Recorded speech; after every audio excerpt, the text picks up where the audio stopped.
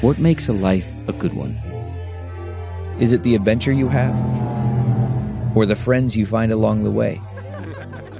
Maybe it's pursuing your passion while striving to protect, defend, and save what you believe in every single day. So what makes a life a good one? In the Coast Guard, we think it's all of the above and more. But you'll have to find out for yourself.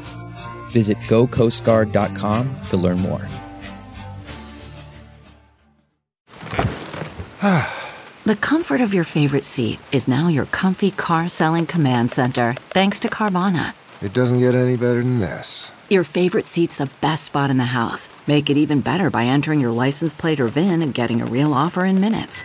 There really is no place like home. And speaking of home, Carvana will pick up your car from yours after you finalize your offer.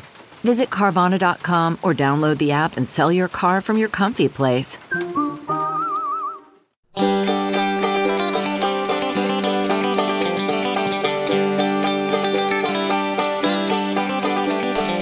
Welcome to the Caixin-Sinica Business Brief, brought to you by Sup China. Each week, we bring you a roundup from the world of business in China from Caixin, China's authority on business and financial news, as well as interviews with Caixin Global reporters and editors. I'm Kaiser Kuo from the Sinica Podcast. It's another week of swings and roundabouts, ups and downs, and yins and yangs. It's a good week for international markets who have dealings with China, according to the world's largest asset manager, BlackRock. It's a bad week if you're looking for a job, as high unemployment rates might be here to stay for some time in China. It's time to celebrate if you are a supporter of trans rights with a landmark court ruling, but it's time to commiserate if you are a lover of TikTok and happen to live in India. Here's what has been happening in China this week. It's bad news if you're looking for a job in China. The impact of the coronavirus pandemic on employment in China may last for 2 years, with high-touch service industries, manufacturing, and small and mid-sized companies particularly affected, experts say. Official data show that the job market has come under high pressure in recent months, indicating that the economy is far from fully recovered, even as the number of daily new cases of COVID-19 in the world's most populous country has fallen to a handful. In May, the surveyed urban unemployment rate in 31 large cities rose to 5.9%, the highest since the data series began in June 2013. Hainan is trying to lure tourists with a raft of new policies. The new policies, easing restrictions on duty-free shopping, are expected to attract more tourists and shoppers to the tropical island resort in southern China, as part of a strategy to develop the province into a new commercial hub. Visitors to Hainan will be allowed to purchase more duty-free products with fewer limits. The duty-free shopping policies are part of a plan unveiled earlier this month to develop the region into a world-class free trade port. With 60 key measures to boost a wide range of industries on the island, the plan aims to turn the province into a front line of the country's integration into the global economic system. The chief investment strategist for Asia Pacific at BlackRock Investment Institute, Ben Powell, is optimistic that Asian markets closely tied to China's recovery will outperform their peers over the next year.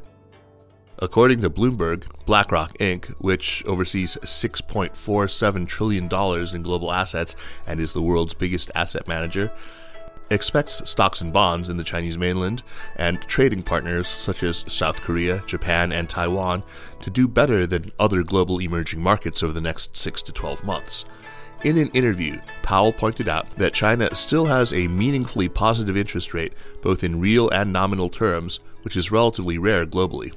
Powell said, "China, if necessary, has the ability to do more on both monetary and fiscal measures in coming out of the COVID-19 economic slowdown." HSBC is betting big on China while reducing its footprint elsewhere, according to the Nikkei Asian Review. The London-headquartered bank has hired 100 wealth advisors and is setting up a fintech venture in China as part of a plan to increase investment in the mainland, despite plans to slash as much as 35,000 staff globally.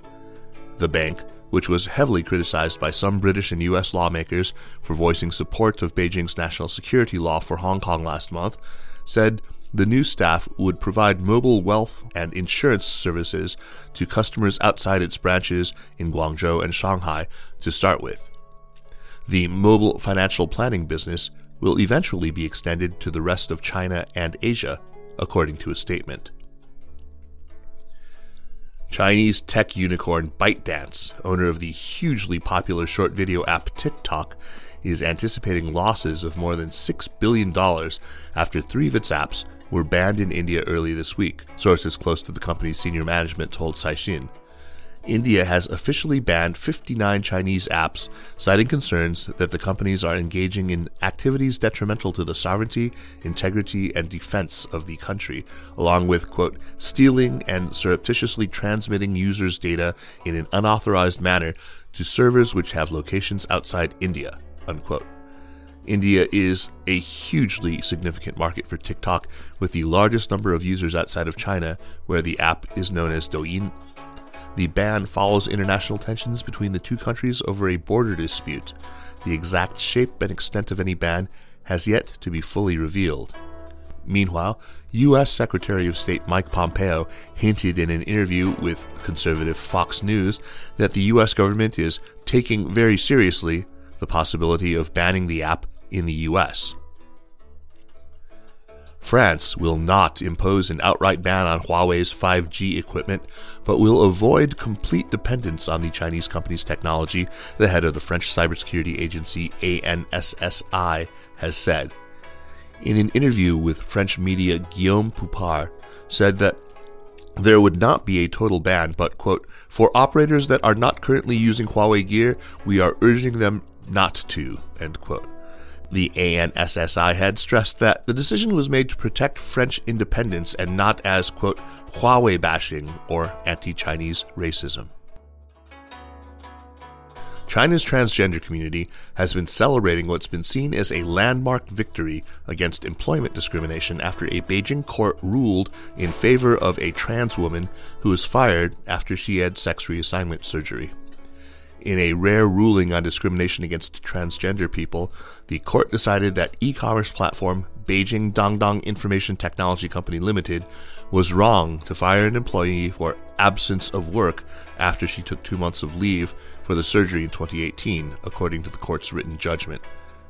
We are used to understanding society based on our understanding of biological gender, but there are still those who express their gender identities based on their own life experiences. For this persistent social expression, we often need to re-examine and re-understand, which can take a long time. But in fact, more and more people choose to be more inclusive, and it is necessary for us to gradually change our attitudes, the court wrote. And finally, if 2020 wasn't hard enough, a city in North China's Inner Mongolia Autonomous Region issued a health warning Saturday.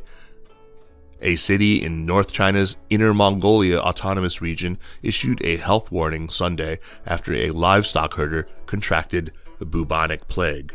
The Health Commission of Bayar Nur announced a Level 3 emergency, the second lowest in a 4-tier system. It ordered residents in the city of 500,000 people to stop hunting, skinning, or transporting rodents and other animals known to carry plague, to report fevers of unknown cause, and to report sightings of dead marmots. Plague infections are rare in China, but occasionally occur in northern and western regions. The country recorded 5 plague cases last year, one of which was fatal, according to the National Health Commission.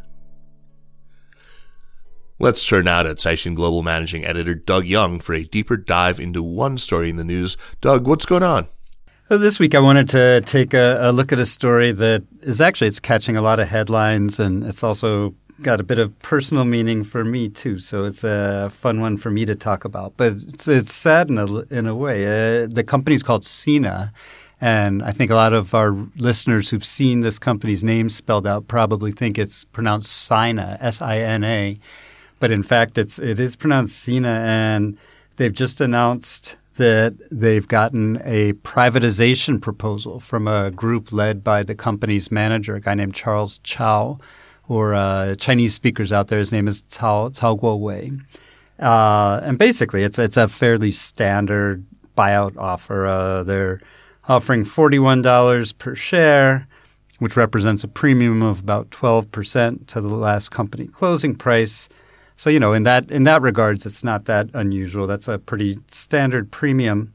But again, this is one of China's oldest oldest U.S.-listed internet companies and really one of its oldest internet companies. And a lot of people out there may also know these guys because they are the parent of Weibo, which is also listed on the NASDAQ. And Weibo, for those people who haven't heard about it, it's the Chinese equivalent of Twitter.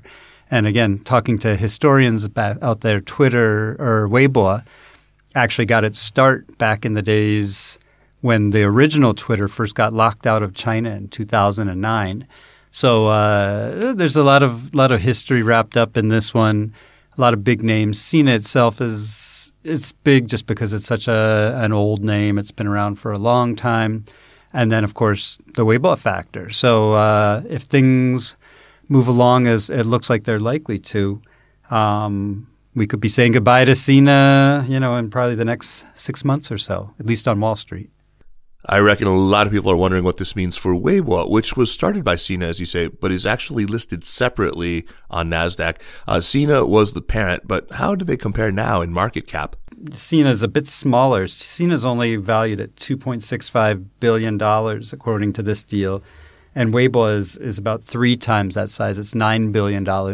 So that means, whenever you privatize a company, you got to raise a lot of money to buy back all the shares from the Wall Street investors, the people in the U.S.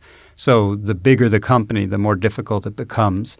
But, the fact of the matter is Sina was always really – Sina's main asset is its stake in Weibo. Its own business is advertising, and that's not really that big anymore. So in a way, it's like Weibo was listed twice because Weibo is listed directly, but it's also listed because Sina – is listed, and Sina's something like 85% of its revenue comes from its Weibo stake. So it probably didn't make sense to have 2 listed entities, but at the same time, you are seeing a lot of Chinese listed companies privatized from New York because they think they're undervalued, and that's actually the case with Sina. If you look at the charts from the last couple of years, Sina was worth 3 times as much as it is now. Just back in 2018, and I think that's when Weibo was really hot. Right now, they're doing okay, but they're not doing so great. And my guess is they may try to relist back in China. Thanks, Doug. We've both been watching these companies for quite some time now. Sina was actually the first Chinese internet company to do a NASDAQ listing, if I recall.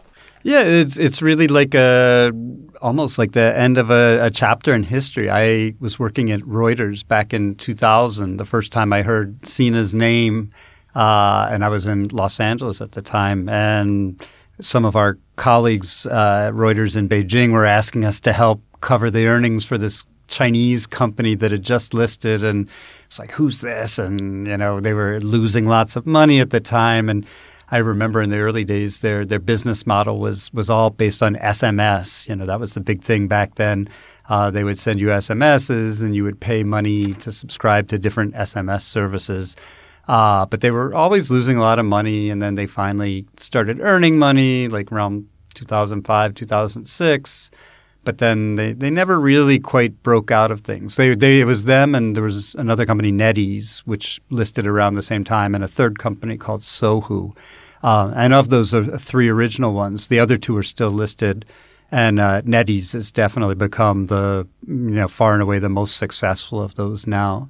So in a way, it's a bit of a bittersweet departure, I guess. This is one of the oldest names, but at the same time, it may have been a company that was a little past its sell date. And like I was saying before, they still do have Weibo as their listed entity. So that's probably the hottest part of the company anyhow. Okay, Doug, and thanks for filling us in on the sentimental internet story of the week. Looking forward to chatting with you again next week. Okay, thanks a lot, Kaiser. And that's it for this week. Thanks for listening. The Caixin-Sinica Business Brief is produced by Kaiser Guo and Nandini Venkata, with stories from the staff of Caixin Global. Special thanks to Li Xin and Marcus Ryder of Caixin Global. Thanks to Wu Fei and Spring and Autumn for the music. Be sure to check out the other shows in the Sinica Network on SupChina, and for daily news and views, make sure to subscribe to SupChina Access for the daily newsletter. Find us at supchina.com. Thanks for listening, and we'll see you next week. Take care.